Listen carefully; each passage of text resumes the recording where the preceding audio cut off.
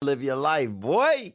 Ladies and gentlemen, welcome to the Conspiracy Farm, where we don't start the conspiracies, we just add the water. And now, your host of the most state-of-the-art, most informed podcast on the interweb, I present to you Pat Miletich and Jeffrey Wilson. Ladies and gentlemen, are you ready for war? Yeah, rear naked choke a Cocker Spaniel, bro. You know what I'm saying? Bro. Change the neighborhood up. Conspiracy Farm. Go. Check it out. Greetings, salutations, ladies and gentlemen, as we are about to knock one out once again for the archives, the Conspiracy Farm, on this fine, cloudy, rainy day down here in St. Louis in the year of our Lord 2023. As always, rolling shotgun with my homeboy, Patrick J. Miletich. How are we doing today, champ? I'm doing splendid, and I know you're excited about this interview. Someone who's quite an expert in certain fields of exploration, we'll put it. Yeah, you know, as you know, many people know, you know, anybody who's messed with the farm, this is where it started for me, going down the rabbit hole. I don't remember the exact date, but it was around 88, 89, maybe 90. Yes, I'm old. It was a documentary on the A&E network called Reasonable Doubt. It was the first time I'd ever really heard anything in depth about any skepticism about the assassination of President John Fitzgerald Kennedy. And there was a person on there who has gone on to become lore in the JFK world, Dr. Sarah Weck, forensic pathologist, who I actually had the chance to interview, which is posted here on the network. It was like bucket list. I'm geeking out. Very similar today for our guest, Matt Crumpton. He is the host, creator of the Solving JFK podcast. How are we doing today, sir? Doing well, man. Doing well. Thanks for having me on. Without a doubt, man. Without a doubt. This is one of those, gosh, there's so many spokes on this wheel. There's so many rabbit holes you can go down. And for me, man, I don't know, just the way my brain has been geared throughout the years, it was just a foregone conclusion to me, almost immediately, hearing just some of the stuff that Lee Harvey Oswald, whether he acted at all, did not act alone. And there was just so much forensic evidence, so much medical evidence, so much crazy stuff. But I would always go down the circumstantial shit, like, you know, just, I don't know, his ties to, you know, David Ferry, intelligence agencies, et cetera, stuff you couldn't actually put your finger on and prove. But again, to me, it was just like, you know, it just seemed whatever. I just made that leap just automatically, and I could be wrong. I don't think I was, but what Matthew has done with his series here, which began, ironically enough, November 22nd, 2022, he's really gone deep down the rabbit hole as far as the medical evidence, the physical evidence, which, you know, he brings into contest a little bit, if you will, as far as like how legit was the autopsy, the ballistics, et cetera, et cetera. And again, there's so many names and stuff to get thrown around here, and we're going to try to keep it with what Matthew has presented. But I have to ask you, what was your beginning to this conversation and how deep you have gone down? And I think I know the answer, but the role Ralph Leon Yates had in your tumble down this rabbit hole, because I never, in my years of done this stuff, never heard of Ralph Leon Yates, but he's so crucial to you getting down the rabbit hole. Talk to me, brother. Absolutely, man. Yeah, I mean, the thing, you know, probably just like you, the thing that always flagged this as an event that I, you know, want to come back to and wanted to learn as much as I could, you know, whenever I had a chance, is probably when I first started to become cognizant of it. And that would have been around the time the movie JFK came out. I was born in 1981. So, you know, I was about 10 years old or so. And I just remember hearing, oh, the president was killed. There's a video showing his body go back into the left. I mean, kind of looked like he got hit from the front.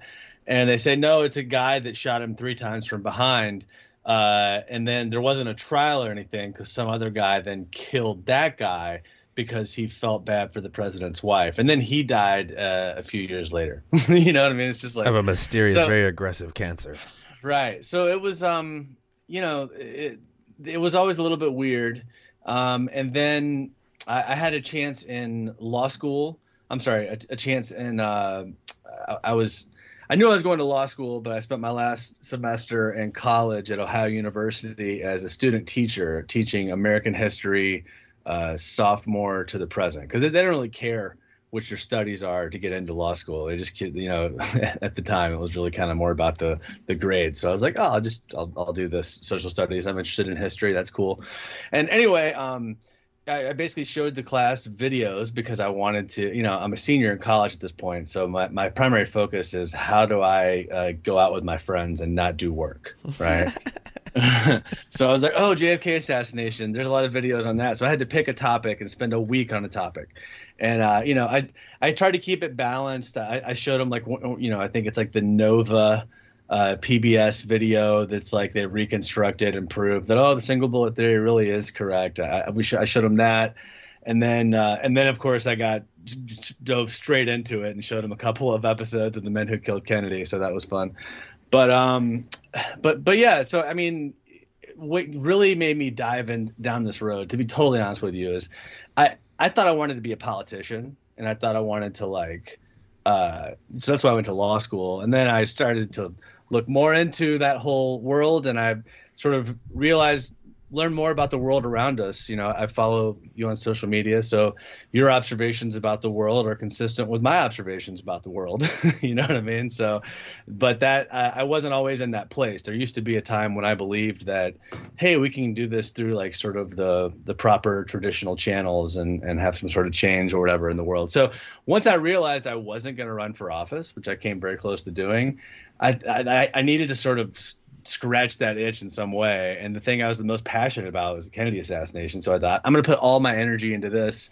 And, really what happened is I read the book, JFK and the Unspeakable. That really kind of prompted my re-interest in this, along with a book called Reclaiming Parkland by James D. Eugenio. Basically, reading those, I kind of came to the conclusion, okay, this is a conspiracy. And then I went to Facebook, the Facebook groups, hoping I could find, like-minded people, and let's figure this out. Like, let's take action, whatever. Like, let's have new hearings and all these things. And I just got attacked immediately on so many of these message boards. And the people who were attacking me, a lot of times had citations, and that's when I realized, like, if you want real, you've got to just start from scratch and go, all right, let's compare each issue point by point, and let's have citations for everything, and let's sort of let's do what our schools still teach children that the news does, right? Let's provide information and let people decide based on the objective information. Obviously, I have a little bit of a slant because I can't unknow the things that I know, but I do try to take all issues into consideration, because I want to figure out what actually happened. And part of that is going, well, it's not just like everything is like the wildest conspiracy, right? Occam's razor is a common notion that's used to knock down conspiracies. Occam's razor is, the idea that whatever the most likely thing is, that's probably what happened. Yes. And Occam's razor is a very useful tool, no doubt. But it's not applicable to something that's complex. Okay? Well, and in this case with Occam's razor, it becomes a measure of like deductive reasoning. We start deducing why it isn't as simple as this dipshit with his Italian rifle on the 6th floor. Not dipshit. He was actually a really smart guy, Lee Harvey Oswald. But I don't think he had. We'll get into it, but I don't think he had anything to do with putting any fingers on any triggers. Yeah. But yeah. But so long story short, I realized, like, okay, I'm not going to be this guy that's like a comment warrior, because sometimes they would say things and I would go, that's a good point. I didn't realize that. Here's an example. And this is coming up in a couple of episodes. There's a guy named Domingo Benavides. He was the first person on the scene for the J.D. Tippit shooting. He is sort of the prime witness, 15 feet away from the whole thing. And there's this thing in conspiracy lore, because it's in The Men Who Killed Kennedy, that Benavides had a twin brother, Eddie Benavides, and his brother was murdered a month before Domingo testified before the Warren Commission to sort of show him what that he needed to like act right and say what they wanted him to say. Well, turns out that's total garbage, because his brother was killed a year after Domingo already testified. It was over, and it's totally unrelated. And there's all this evidence that shows what that his brother's murder was about. So the point is, that's garbage. So we can delete that. That's no longer under consideration, right? And I think what happens is, this is like look, this is a great metaphor for politics, because what happens, and we'll start talking about the substance here, but what happens is one person makes a point, and then someone else, instead of addressing the point made by the first person, they bring up a counterpoint on a totally different issue. This is called whataboutism in politics. But so what I'm trying to do is pin it down and go, no, Yeah. issue by issue. You can't leave. Okay, let's do this one. All right, you say this and you say this. Okay. So I would say that's the unique thing that I'm doing is I'm literally going issue by issue. Every episode has a transcript, solvingjfkpodcast.com, citations. So I'm a lawyer by trade. I was a litigator for years. And I thought, look, I'm not making this stuff up, so I'll just put the citations for every factual proposition I have. And if someone says I'm stupid and wrong, I'll say, well, look, I can't know everything, so please tell me. And also, it's not me saying it; it's the HSCA. Yes. Whatever. And that's what's hugely important as we, my information is the information, and people are so very contrary to things, that they don't necessarily agree with. But that's what's so cool about your presentation. You cite things; these things are very official, and you keep yourself. I mean, just listening to you, I can kind of tell during the show. I mean, actually, you just still present everything very objectively. Like, what the fuck about this? What about this? Wow, this is strange. I mean, you just bring up all the different points. And I'm not sure exactly where to start, but I mean, I guess we could start with the murder weapon itself, man. It first came out that it was a 7.65 Mauser. You play the soundbite very well, man. Roger Craig, a Dallas policeman, came through and he says in the thing, stamped there right there on the barrel was 7.65 Mauser. And unfortunately, Roger Craig became one of the people who wound up, dying, from a suicide with 2 shots to his head or whatever it was. It was one of those very suspicious deaths. But, even on ABC, NBC, CBS that day and the next day, they were like, it's a fucking Mauser, 7.65 Mauser. And all of a sudden, this Carcano comes up. What are your thoughts? I mean, and Pat, feel free to jump in here at any time. I know we're nerding out, but feel free to jump in. No, it's fine. I definitely got questions, but I'm just sitting back right now. Cool. Right on. So, I mean, the biggest thing on the Mauser for me is Seymour Weitzman. Yes. And who's the other guy? Weitzman, and is it Boone? I think it's Boone. But there are 2 sheriffs aside from Roger Craig. So, Roger Craig is a very divisive figure. If you're the conspiracy side, you love Roger Craig. He's an American hero. Like literally, there should be statues of Roger Craig in every city, right? If you are a Warren Report defender, then Roger Craig is a liar who's a psycho, and you feel sorry for him. Like those are your 2 options with Roger Craig. But at any rate, but Walter Cronkite is not a psycho, and he reported on the Mauser. You know what I mean? Right, exactly. Of course. Well, and here's the main thing. So I like to look at the records. Like, if I had to argue this case in court, what documentary evidence could I have that would be persuasive, right? And I think one of the most persuasive things when it comes to this is the written affidavits that were signed by the sheriffs on the day of the assassination. So, the first day this happens, it's not like, let's assume there's a conspiracy and there's whatever dark forces at play that are there, like a marionette, pulling the strings and doing all these things like that wasn't going on as much if it was going on immediately when things happen, right? You're going to have Occam's razor, right? Like people are going to act how they're going to act. They're going to report what they believe to be true in writing as the first thing they say. The first thing people say, especially if it's in writing and it's a sworn affidavit, I tend to give that the most credit. Okay, not the thing that they change after the 5th time they testify before the Warren Commission, right? So, but as a lawyer, I'm sorry to interrupt you, but as a lawyer, haven't they notoriously said like eyewitness testimony on the events that happened that day are so unreliable the day you report, or when you go into court because your memory is not the same, or is that? Yeah. You know what I'm talking about, though? Yeah, well, when it comes to criminal cases, eyewitness testimony is not helpful at all because people look similar a lot of times, and people don't remember faces. You know what I mean? What eyewitness testimony is good for is if you get a bunch of people to agree on a general proposition. You know what I mean? Like, did the car stop in the middle of the road or not? What was the which direction do you think the shots came from? Whatever. And that's a separate issue because there's an echo chamber. But it's not good for someone saying, hey, I saw this guy and here's a lineup, and okay, this guy out of the people in the lineup, person number 3 looks the most like the guy I saw. So why don't you lock him up? You know what I mean? Like that's kind of the issue. But at any rate, so you got Mauser and I believe it's Boone who I'm sorry, Mauser. You got Weitzman and Boone who both say Mauser in their affidavit. So think about this. Okay, the story we're told is they found the Carcano. They initially misidentified it as a Mauser, and then Fritz, the police captain, shows up and he goes, "No, it's a Carcano." And they go, "Oh, okay, it's a Carcano. All right, well then riddle me this: why?" Hours later at the sheriff's department, when the affidavit is written and they sign it in a murder of the president of the United States, pretty big case. You would think you'd want to get it right. It's only a 1-page affidavit. It's not like it's a 50-page contract. Okay.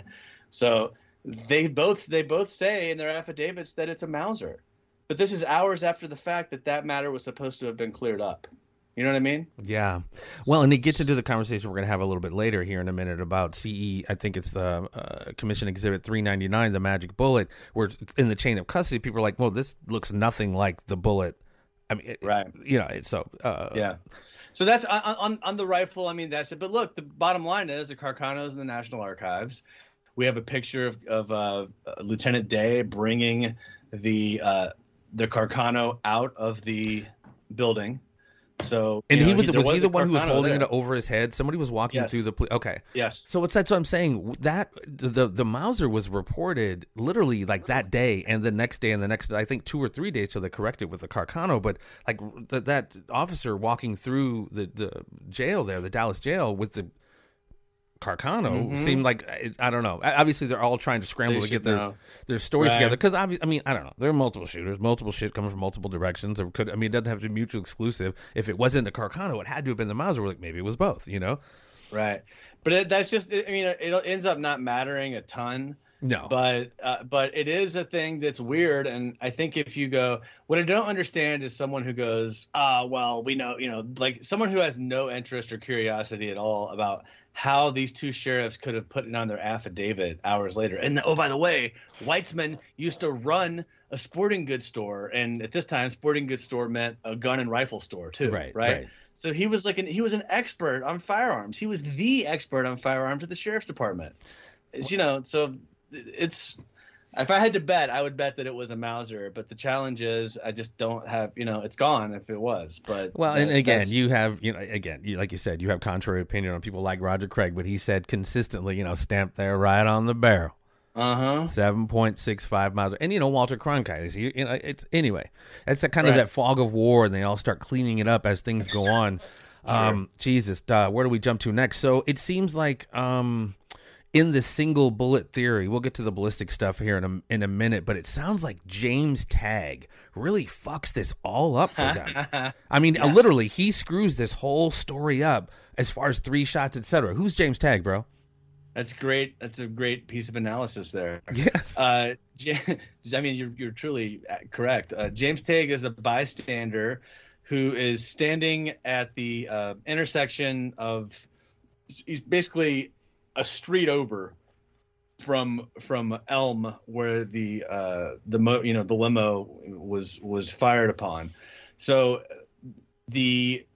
now there's dispute as to whether it was the first. So I'm talking about the official story right now. Okay, yes. A lot of people think a lot of different things. There's a lot of numbers of shots that are alleged, but the official story is 3 shots, and the 3rd shot is Kennedy's headshot, and the idea is the first shot must have either the first shot missed or the second shot missed. They're not really clear on that. That's kind of open ended, but whichever one missed hit concrete and then nicked James Tagg and cut his face, and he spoke to a police officer, and so it's all on the record. And they could have just covered that up, but instead they stuck with it, and they relied upon it. And of course, LBJ didn't believe it. We have we got a phone call between Richard Russell, a senator who's on the Warren Commission, telling LBJ he doesn't believe it. It was in I think episode 19. We got same episode. We got J. Edgar Hoover talking about how different shots hit Connolly and Kennedy. Well, and I'm glad you brought that out because it's in my notes because I listened to that conversation, and J. Edgar Hoover lists all these shots and they're accounted for, never once mentioning James Tagg. I realized they were cleaning this up at this point, but he was like, nope, this shot hit here, this shot hit that, and never mentioned the one that missed. So it's like even the head of the FBI at that time was still, kind of putting it together, I guess, or I don't know. doing their Yeah. best to maintain that three bullet, three shots kind of theory. Well, what's really notable is Hoover says that a full bullet fell out of JFK's head onto the stretcher or the whatever he was Under laying his on. ear, which is another thing I've never heard of. Expound on that, bro. You're going there. It's crazy. I mean, there's a nurse who came forward, Audrey Hinchcliffe, I think her name is. She came. I get her. That's whenever I say Hinchcliffe, I don't know if I'm thinking of the comedian Tony Hinchcliffe, but Audrey, Hinchcliffe, I believe her name is. The 50th anniversary, she came forward for the first time and said that she saw a full intact bullet between the president's ear and shoulder. So I'm trying to think about like where that would be. It's like basically you're like kind of maybe? trapezius area, Patrick. Yeah. Yeah. I mean, I don't. But the question is, why did no one else say that in Parkland? So that's the thing I don't really get. But there's an FBI report that backs up what this nurse says from the day of the assassination, and then a week later we have a telephone call recorded between Hoover and Lyndon Johnson where he says the same thing. So what this tells me is that this intact bullet, which, did it fall on Kennedy's head? Did it, the district attorney Henry Wade and Governor Connolly say the intact bullet came out of him and he was there to see it, but then someone else found it on a stretcher. And oh, by the way, the doctor who did surgery on Connolly gave a press conference after CE 399 was found, like 1 or 2 in the afternoon, saying the bullet was still in Connolly's leg, still in his thigh. So you're jumping the gun on me, but I'm glad you're there because that's a huge point of contention. Another thing I had no fucking clue of. I always had questions, and it's like when I talked to Cyril Wecht, I didn't have much time with him, but we mostly talked about the single bullet theory in CE 399. Like, how could this bullet have done all of this stuff, created all these wounds, and look so pristine? That was a huge question, obviously, but when I was listening to you, I had no idea of the timeline of when that thing was supposedly dropped off on a stretcher. And it's like, no, that couldn't be the bullet that did this, because the surgeon's like, I haven't even pulled it out of his leg yet. And this was hours later. Right. I mean, I would say the two issues in the single bullet theory, you got to separate into two things. Is a single bullet theory possible? And then separately, is CE 399, the bullet they have at the National Archives, is that the one that did it, if it's possible, right? So let's first talk, is that the one that did it? There's this whole chain of custody thing, right? And please get into that, because that was another huge part of it, because it went down like 10, 12 people, and some people were like, no, this doesn't even look close to what I handed you. And this is supposedly the bullet. Go ahead, I'm sorry. No, you're good. There were six people who possessed it. So it went from Tomlinson, who was basically an orderly, who found it on a stretcher in the hallway of the first floor, I believe, maybe the first or second floor. But it wasn't. They don't have any certainty whatsoever that it's tied to Connolly. It wasn't found on Connolly's stretcher. It was found on a stretcher. Right. Okay. Right. So that's the starting point. If you believe the official story, it was found on a stretcher. Okay. And then it was given to the head of hospital security, O.P. Wright, who then gave it to Secret Service agent Richard Johnson, who gave it to the head of the Secret Service, James Rowley, who gave it to an FBI agent, Elmer Todd, who then gave it to the FBI firearms expert, Robert Frazier. So that's the chain. Didn't one of them actually etch their initials or their name in one of them to kind of... Todd and Frazier both etched their initials in them, and you can see their initials. And there was a lot of debate for a long time about Todd. Actually, it's in the DiEugenio Oliver Stone documentary series that's out. They mention Elmer Todd being his initials not being on the bullet. And then right after that came out, the National Archives came up with like this super, high res 3D scanning. And sure enough, they're like, look, here his initials are on the bullet right here. So that's the only fact that I've seen proven wrong from that documentary series. But at any rate, the main thing is for me is this on the chain of custody. Like you said, all four of the people, I'm sorry, not all four. The two people in the middle say that they're not sure. Oh, I know, they're showing the bullet. They go, no, I can't identify that as the same bullet. But that's not the same thing as saying, no way, that looks nothing like it. It's definitely not that one. They're just saying, I really don't know. I'm not sure, right? But here's what's tricky. There's a document called CE 2011, and that is the master summary by the FBI of the chain of custody. It goes into all the detail. Here's, it started here, and here's how it got to where it is now. And in that document, it talks about this FBI agent named Bardwell Odom, and he supposedly went and interviewed the first two people to possess it, Tomlinson and Wright. And importantly, in this summary document, it says that Tomlinson and Wright both identified it as the same bullet. So according to the official summary document, the first two people that possessed it go, yeah, this is the same one. This is it. That's the one, right? Well, so again, supposedly this is Bardwell Odom, who went to Parkland with the magic bullet itself and showed it to him and said, hey, does this look like the one that you found? Okay. So this researcher, Dr. Gary Aguilar, reaches out to Bardwell Odom, who was like 80 years old at the time. And this is all on tape. He recorded everything and asks him for the details of this. And then Odom tells him, I never possessed CE 399. I would have remembered that. And I've never even seen it before. I definitely didn't go to Parkland to speak to these guys.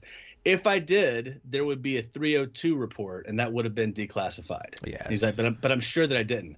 So sure enough, the FBI declassified all of their 302 reports that were related to supporting the summary document, CE 2011.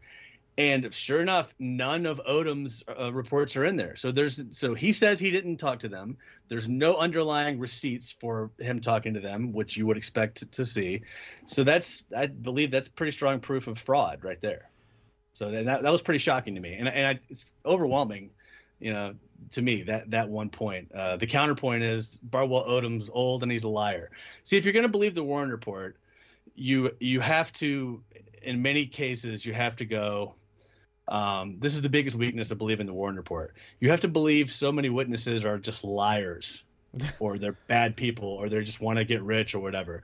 And the downside of believing the conspiracy is you have to just take some leaps that sound crazy, absent all of the information filling it in. And some of the information's not there. So some of the things still sound crazy. Well, I mean, part of being not there. I mean, if the throat wound to Kennedy, like, where's that bullet? Where'd that go? And then it gets into the back wound and all of this different kind of forensic stuff. I mean, it really is. And even, I guess we can get into it because everyone, again, check out my man's show, dude. Solving JFK. It's a deep dive into this stuff. But as it relates to the tampering of the body, potentially, it showing up to being loaded on Air Force One in a particular coffin and then showing up in Bethesda in a different coffin. And I don't know how much I give credence to that shit. And it's almost the nuance that I don't really care about because I know it was all fuckery anyway. But getting down to the nooks and crannies like you have is very interesting because the fuckery is so deep, dude. Again, the forensic or the autopsy evidence.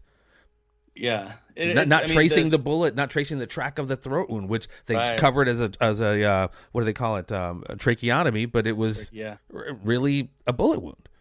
That's right. Which makes sense because when Kennedy came from behind on the Zapruder film, he reached to his throat. Like that clearly was one of the first shots.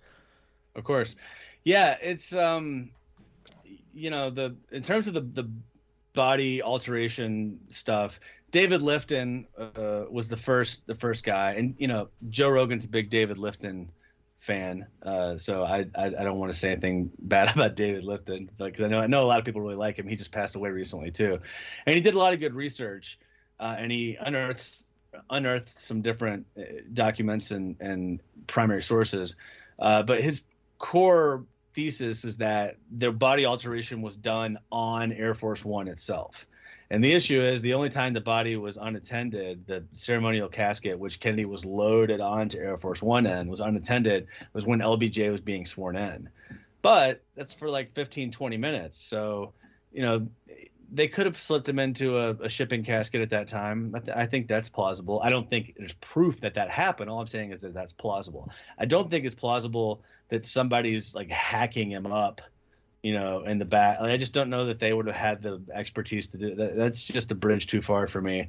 And then Doug Horn says that Doug Horn, who is the head of the military records on the Assassination Records Review Board, the chief investigator. So he's a guy who is there in the mix. Like Doug Horn is not just like some conspiracy theory guy. Like he's in the game. Like he's right there seeing everything. He says that there was basically like a switcheroo, and there's a motorcade with the ceremonial casket, and so Jackie Kennedy and Robert Kennedy and Seibert and O'Neill, my two favorite rogue FBI agents. When I say rogue, in that they undermine the official story tremendously by telling the truth.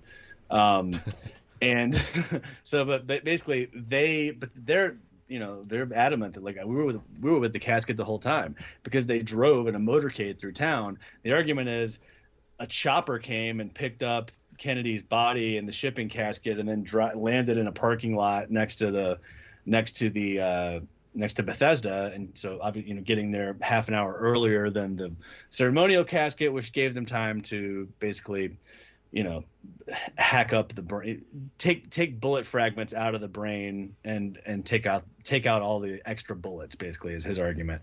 But the challenge I think there's definite evidence for the shipping casket, like very strong evidence for the shipping casket being there, and for two caskets arriving, and decent evidence for two caskets arriving at different times.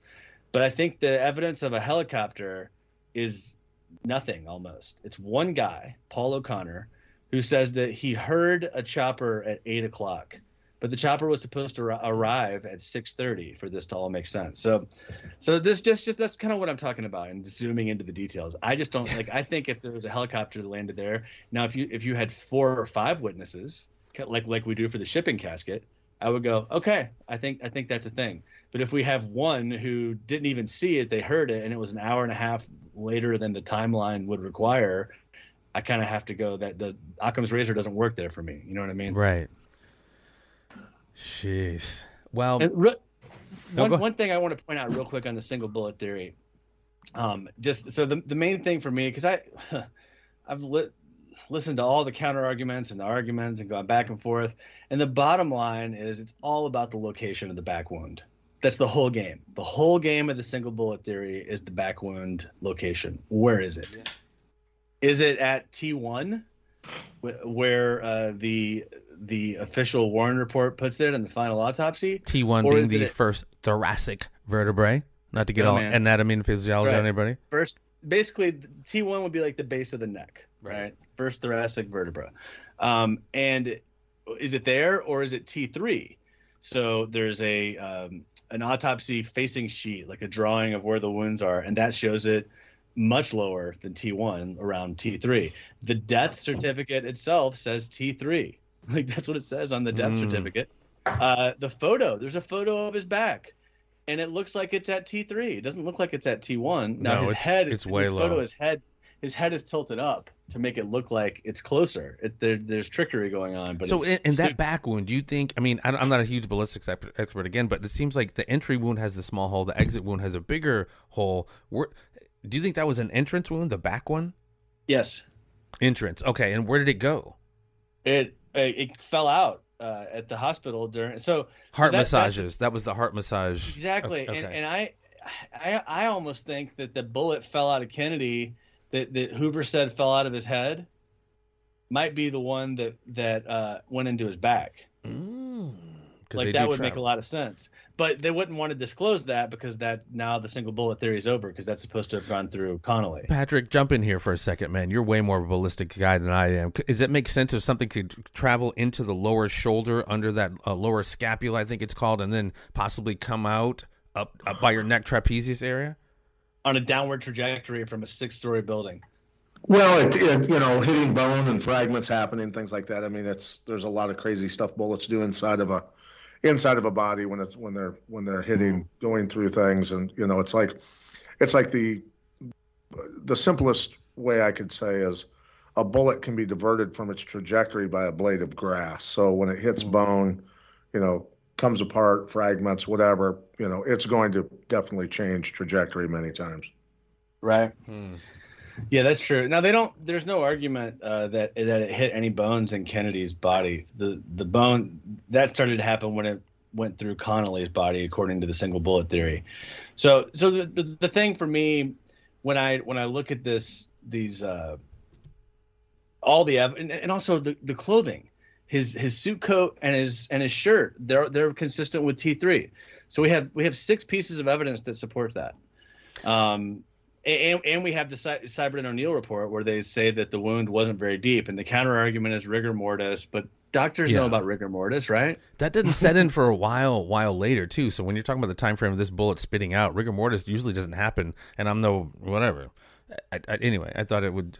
Rigor mortis happens a little later.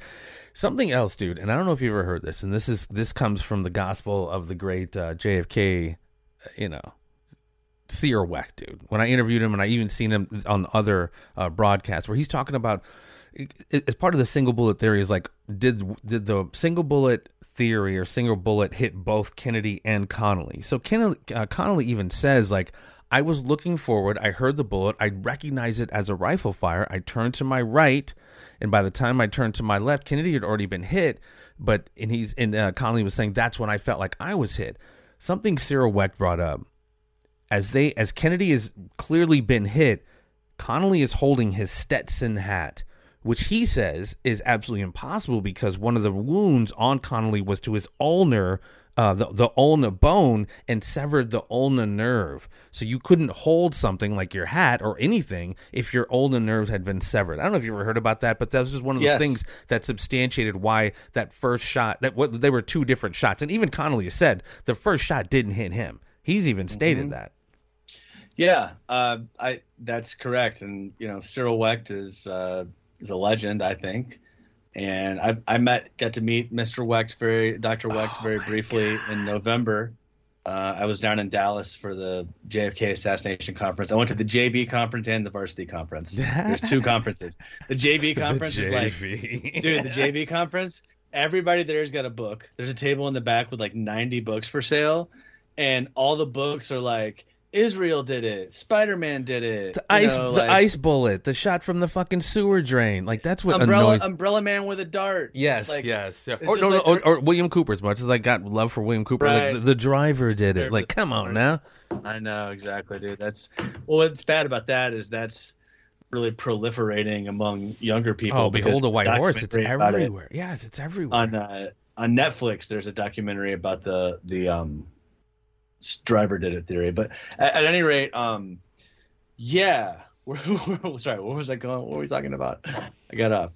Well, can I bring up, just as 9/11, all the talk of holograms and all the crazy stuff with airplanes and all, I never was interested in any of that, remote control airplanes or whatever. It was always the things that led up to the factual things that led up to 9/11. Yes. That always interested me the most, and the potential folks involved in the assassination of President Kennedy is what, and this is just me. You guys are both much more well researched, outside of Fidel Castro, the mafia, Teamsters, the CIA, all these different groups or bureaucratic, departments, whatever it is. In my mind, after reading extensively on a lot of the documents that recently, came out not that long ago, the letters that Kennedy was writing to the leaders of Israel, Ben Gurion, and then his predecessor, or Kennedy was really putting the pressure on them for inspections of their nuclear reactors, their facilities, all those sort of things, and that's about as serious as it gets. I mean, right. In my mind, and we know the Mossad has done some things in the past that weren't real, upstanding. Let's put it that way. Yeah, I have I shouldn't say anything. Anyway, I'll tell you after the podcast is over. It's spicy. No, but that is a layer that is I've heard as well, and it's worth looking into. I forget the exact name of it. It was a particular the nuclear region or the area where those guys were. trying to look it up now. But anyway, yeah, that's definitely something worth considering. Now, where did they do the whole? The facility was called Demona, right? Demona. Thank you, champ. Thank you. No, that's exactly what it is. But that doesn't change things. Like, and again, this is what I always enjoy entertaining. And I think when I first hit you up, Matt, I was like, dude, did you know that the mayor of Dallas was Earl Cabell? His brother was Charles Cabell, and after the Bay of Pigs, Kennedy fired Richard Bissell, Allen Dulles, and Charles Cabell, who had deep military and intelligence ties for years and years. So he was pissing off a lot of people. But that's one of those like kind of ancillary things. People, or George de Mohrenschildt, or Ruth and Robert Payne, or David Atlee Phillips. These are names that go deep into the circumstantial shit that you could never pin down. Howard Hunt, Charles Harrelson possibly was involved. Woody Harrelson's dad. Yeah. Well, the thing that makes this case such a great, whodunit is that there are so many people that had motive. Yes. So many institutions. Like, what you're saying about Israel, did they have motive? I'm sure that they would prefer someone that, supported their interests more than Kennedy. All I'm saying is, let's talk in the context of just going through the medical evidence. All right. So if there was a conspiracy, then that means that either the autopsy photographs or x-rays were altered, or there was body alteration. That's a requirement for there to be a conspiracy. So that means that there had to have been some military involvement at some level. That's like, so the Israel and the mafia can't. Well, and when you look at, in doctors at Bethesda. In real time, not even just Bethesda, in Parkland, when they were trying to track the trace of the tracheotomy wound, I forget the admiral's name. He's like, no. I know when JFK was like, it's been duly noted, but basically some admiral, some military intelligence guy was like, he shut it down. The track of the first, is that who it was? I believe it's Galloway. But and then you have Kennedy's press secretary coming out, hey, dude, he died from a bullet in the brain. If you look at, he's pointing almost to the exact area, right to the front temple. It's, man, it's dude. Crazy. Talking about the temple, this is kind of jumping all over the place, but it's all right. That's what we do here. Tom Robinson, the guy, the mortician, the mortician who's in all the documents. This is not like some guy who claims to be the mortician. This is the official mortician in all of the records in the Warren Report. He says there was a hole in Kennedy's right front temple, and he filled it in with wax. What? A small little hole, looked like an entry wound. Yeah. Oh yeah, and there's 3 other people that say the same thing. But at any rate, we're talking about motives and who all would be interested. So that kind of gets to the ultimate question of who did it. And let me zoom out by saying I'm going to go there eventually.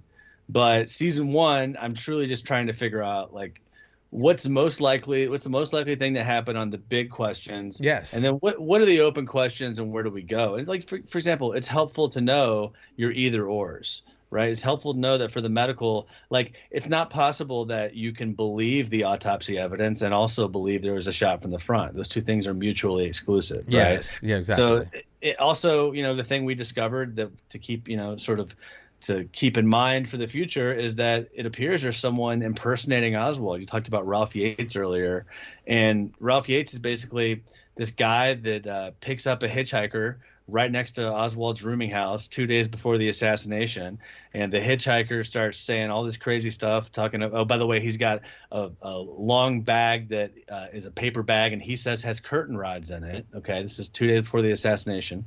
And this hitchhiker starts talking about, he asks him for a ride to work, tells him, where he works. And he starts saying, hey, the president's coming in town soon. Do you think someone could kill him with a rifle from a tall building?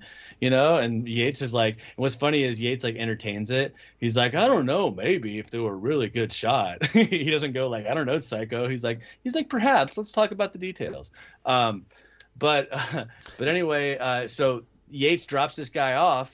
And the place where he was dropped off, right. The Texas School Book Depository. And who got him that job there? I believe it was George de Mohrenschildt, who had George Bush's number in his wallet when they. So, the job is a little bit more complicated. Okay. Technically, help me out. It was Lenny Mae Randall, who was a neighbor 3 houses down the street from the Oswalds, and her brother was Buell Wesley Frazier, who's the guy that gave Oswald a ride to work that morning. And so Lenny Mae Randall had talked to Ruth Payne. Didn't Mr. Frazier say the same thing when he took Oswald to work that day? He had a long thing, curtain rods. Didn't he say the same thing? Exactly. That's the story. The story is curtain rods. So I bring and here's the crazy thing on Ralph Yates. Let me just finish that thought. So anyway, Yates gets back. This is the Wednesday. He tells his coworker Dempsey Jones about what happened. So we have someone that's verified this, and then he sees Oswald on TV and he goes, "That's the guy I gave a ride to."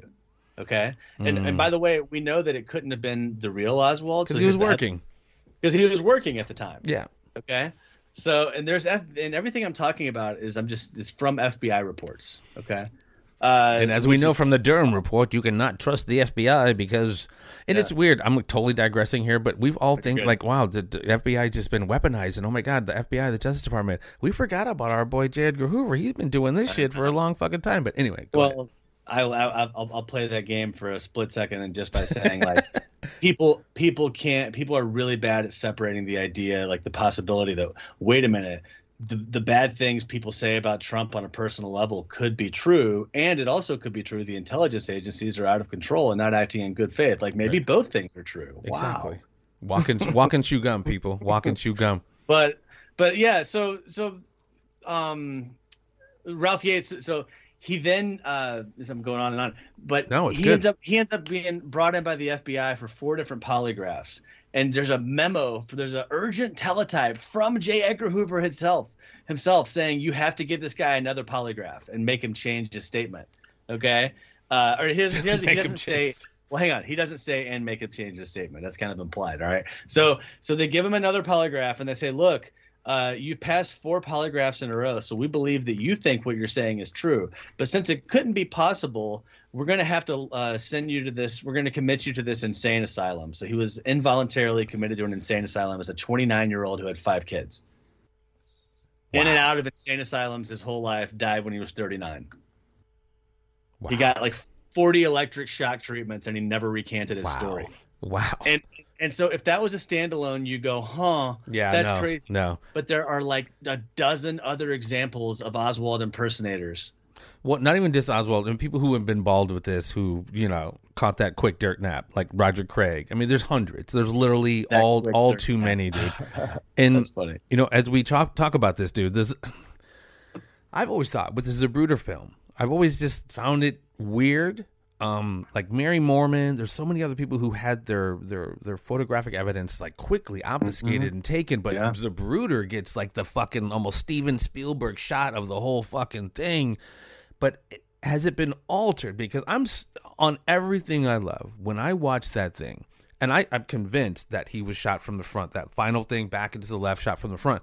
But when I watch that video, I don't see that occipital parietal blowout that the people talk about. I see like this kind of flap on his right ear. I see him get hit in this kind of flap of human tissue and skull flap over his right ear. I don't see that back end blowout. And I don't know, man. How did he, Abraham Zapruder get that like prime time spot, but everybody else's photographic evidence gets taken? And do you think it had been altered? Because it's just, I think he was definitely hit from the front, but the video it doesn't necessarily look like he was hit from the back. Because like I said, that back into the left still happens. But what are your thoughts on the Zapruder film? And it could have been altered. Well, in terms of what does it show? I mean, I kind of see the same thing you see, which is it looks like it's on the right side in the Zapruder film, but then there's this big pronounced back into the left motion, like somebody hit him in the right temple with a baseball bat, right? Right.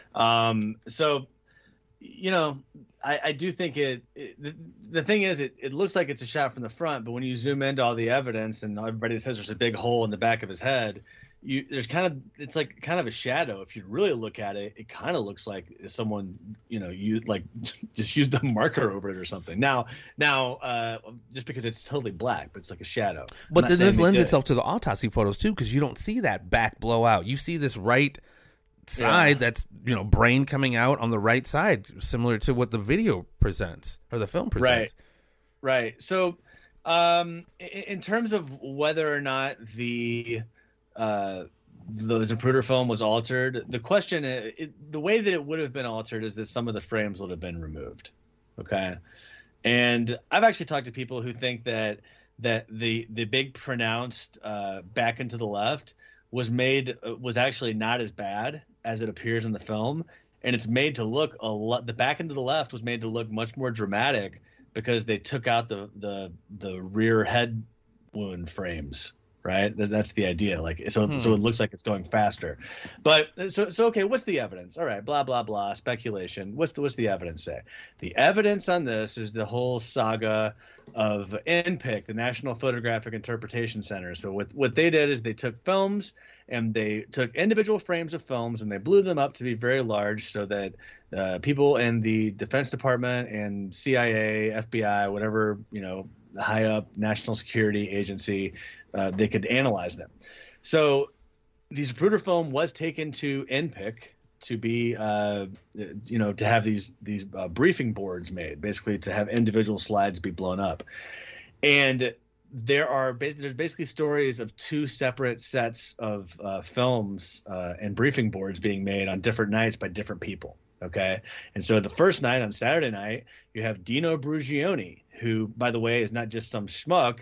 He was like the chief information officer for NPIC, and ended up being pretty high ranking.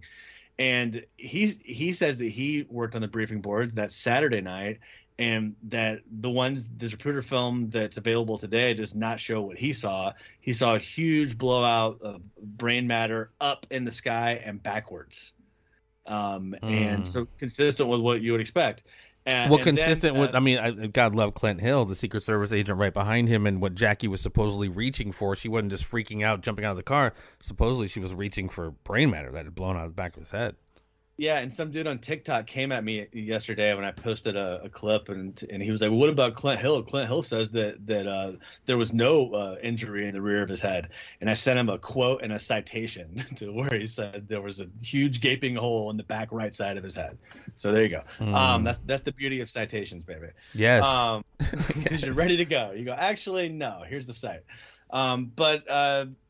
But yeah, then the next night you got two other guys, Homer McMahon and Ben Hunter, who are also career NPIC officers, and they say that they worked on the Zapruder film on Sunday night. Okay, and here's what's really interesting. The guy who brought the film to them, he was a Secret Service agent. It seems like Bill Smith or something like that. It's like super common name. We mentioned it in the podcast. He says he had just gotten back and picked the film up at Hawkeye Works in Rochester, New York. Hawkeye Works is like the CIA, lab where like the best people with film are in the world. Okay. Yeah. It was a project between. Well, actually, it was a division of Kodak, and the CIA worked with them on some projects. You had to have like a security clearance to get in there. So anyway, there you go. So it's right there. So if you want to believe that it happened, then you can believe the testimony of those three guys. There's Doug Horn put a documentary together about it, and they testified under oath under the ARRB. Now, it's a little bit. There are two things that really throw a wrench into believing the Zapruder film was faked based on that information, and those are the testimony of Homer McMahon, one of the two guys on Saturday, who said that he had senile dementia and he wouldn't trust anything he says. That's in the record. It's like, well, okay, but keep in mind the other guys there. There were two guys that testified to the same thing, and okay, one of them's got dementia, the other guy's still saying the same thing. But then the other issue is there's an expert who wrote a 150-page report, and he's like the main expert in the field of photographic and film forgeries, who of course does a lot of work for the Department of Defense, or had anyway. And he said that it's authentic. So there you go. You can believe what you want. You can go, hey, that guy, he's an insider, and he's just saying what they want him to say. And why would these other three guys lie? They have nothing to gain from it, and that kind of matches what we would expect. Or you can go, see, look, this guy's got dementia. These two guys don't know what they're talking about because the expert proved him wrong. So it's a choose your own adventure, whatever you want to believe. Choose your own adventure. Have fun out there, I say. Yeah. Yeah, and it's one of those it's one of those things like I've never delved deep into, and I'm so glad you did, dude. And I'm hoping people are actually benefiting from this conversation and going down the rabbit hole in their own way, because I don't know, man. There's so much to this, because I don't know. Anyway, Patrick, any questions? Jump in, brother. No, I mean, I keep going back to who ultimately is responsible for it. I mean, are we ever gonna know? I mean, as I stated before, who has the biggest reason for, if it's a murder case? Key bono, baby. Key bono. Who benefits? Yes. You want to quick? Sorry, go ahead. We're talking national security. I mean, we're not just talking drug running. We're not talking Teamster stuff. We're not talking just racketeering. We're talking national security of Israel and the way the Israelis saw it back then. I mean, it's. I don't think it's got anything to do with. The best way to put it is who's got the biggest reason to kill somebody. Right. There are many, and I'm just going to throw this in here, man. And as well as a very underplayed component to all this, the aerospace industry. Go ahead, brother. Yeah, no, that makes sense too. I mean, the big ones that come to mind, right? So you got Oswald, and then you got Oswald with the Cubans, Oswald with the Russians, right? And those arguments are not, actually arguments for second shooters. They're just arguments that, there's a conspiracy in that Oswald was working with the Russians, right? Or, some people could say there's a second shooter, but the main argument, if you're saying it's Russians or Cubans, that's like the hipster Warren Report defender position. It's like, it was a conspiracy. It's not what you think. You know what I mean? And then, but what world? Honestly, bro, what world? I mean, even in the 60s, like he was 20, whatever. Hey, I'm a Marine. I want to defect, and he defects, gets a girl, hangs out there, and then comes back with this Russian girl, whose Russian girl has ties to Russian intelligence. Like, when does that ever happen? She's KGB too. Yeah, I mean, that's like so that's on its face. That alone. Yeah, okay. I'm sorry. I'm gonna go deep, but no, I know it's important. I'm gonna go deep on that in season 2, and I'm looking forward to that. But just on the who benefits. Okay, so conspirators.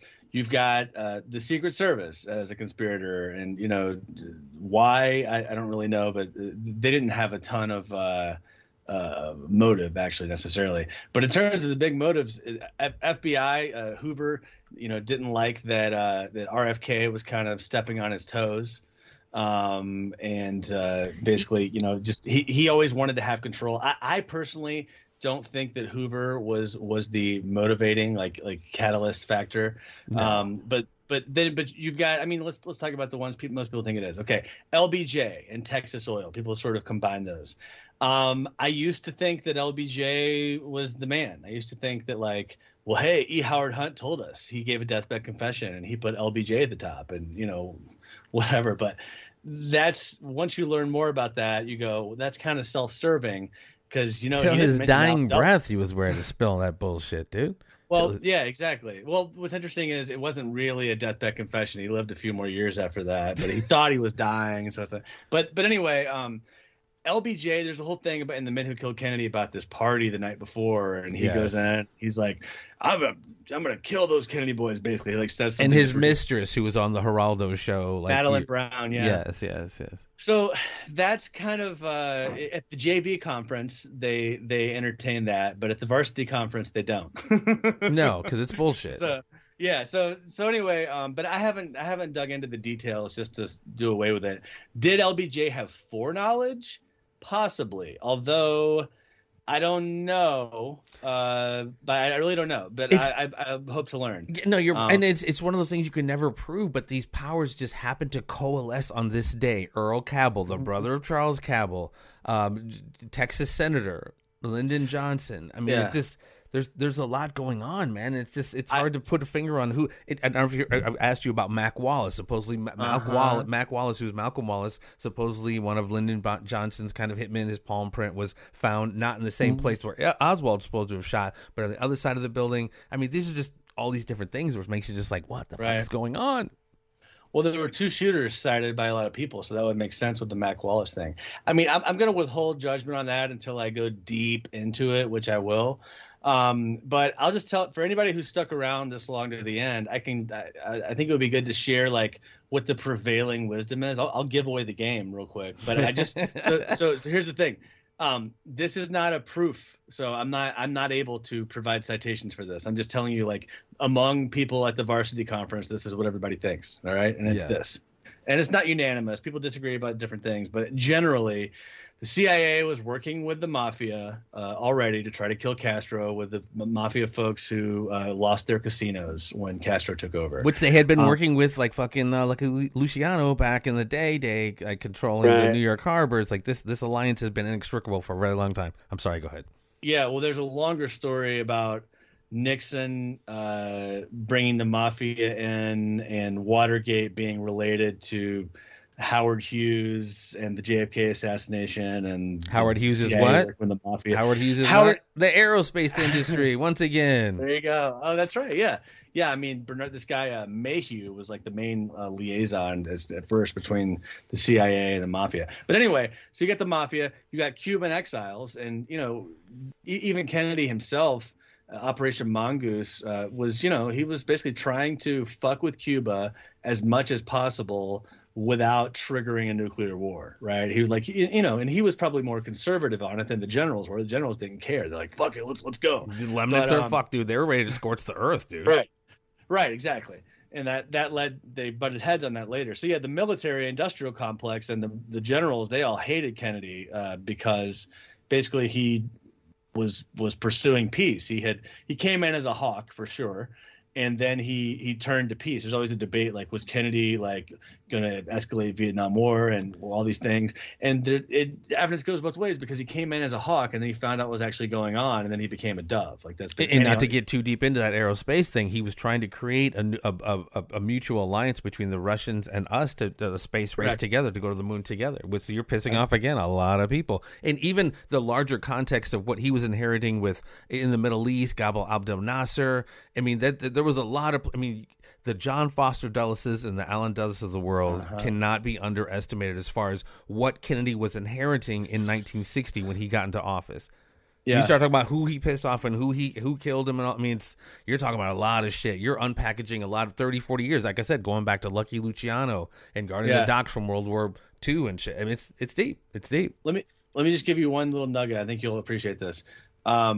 So just to tie a bow on who the varsity conference of JFK assassination folks think did it, they think it's Project ZR Rifle, which is the CIA working with the Cuban exiles and the mafia together to try to kill Castro. That was basically like a subgroup of that. And it was all the people that hated Kennedy, that were all tight with Dulles and the three guys that just got fired. And they weren't really supervised because that was top secret. And they turned that operation on Kennedy. That's the prevailing wisdom. It's kind of one of your early instances of what we see now, these private security forces that are kind of off grid and offline. That's essentially what it was, man. I mean, when you look if you're ever bored and you're like want to find some stuff to watch after you've listened to every episode of both of our podcasts, of course.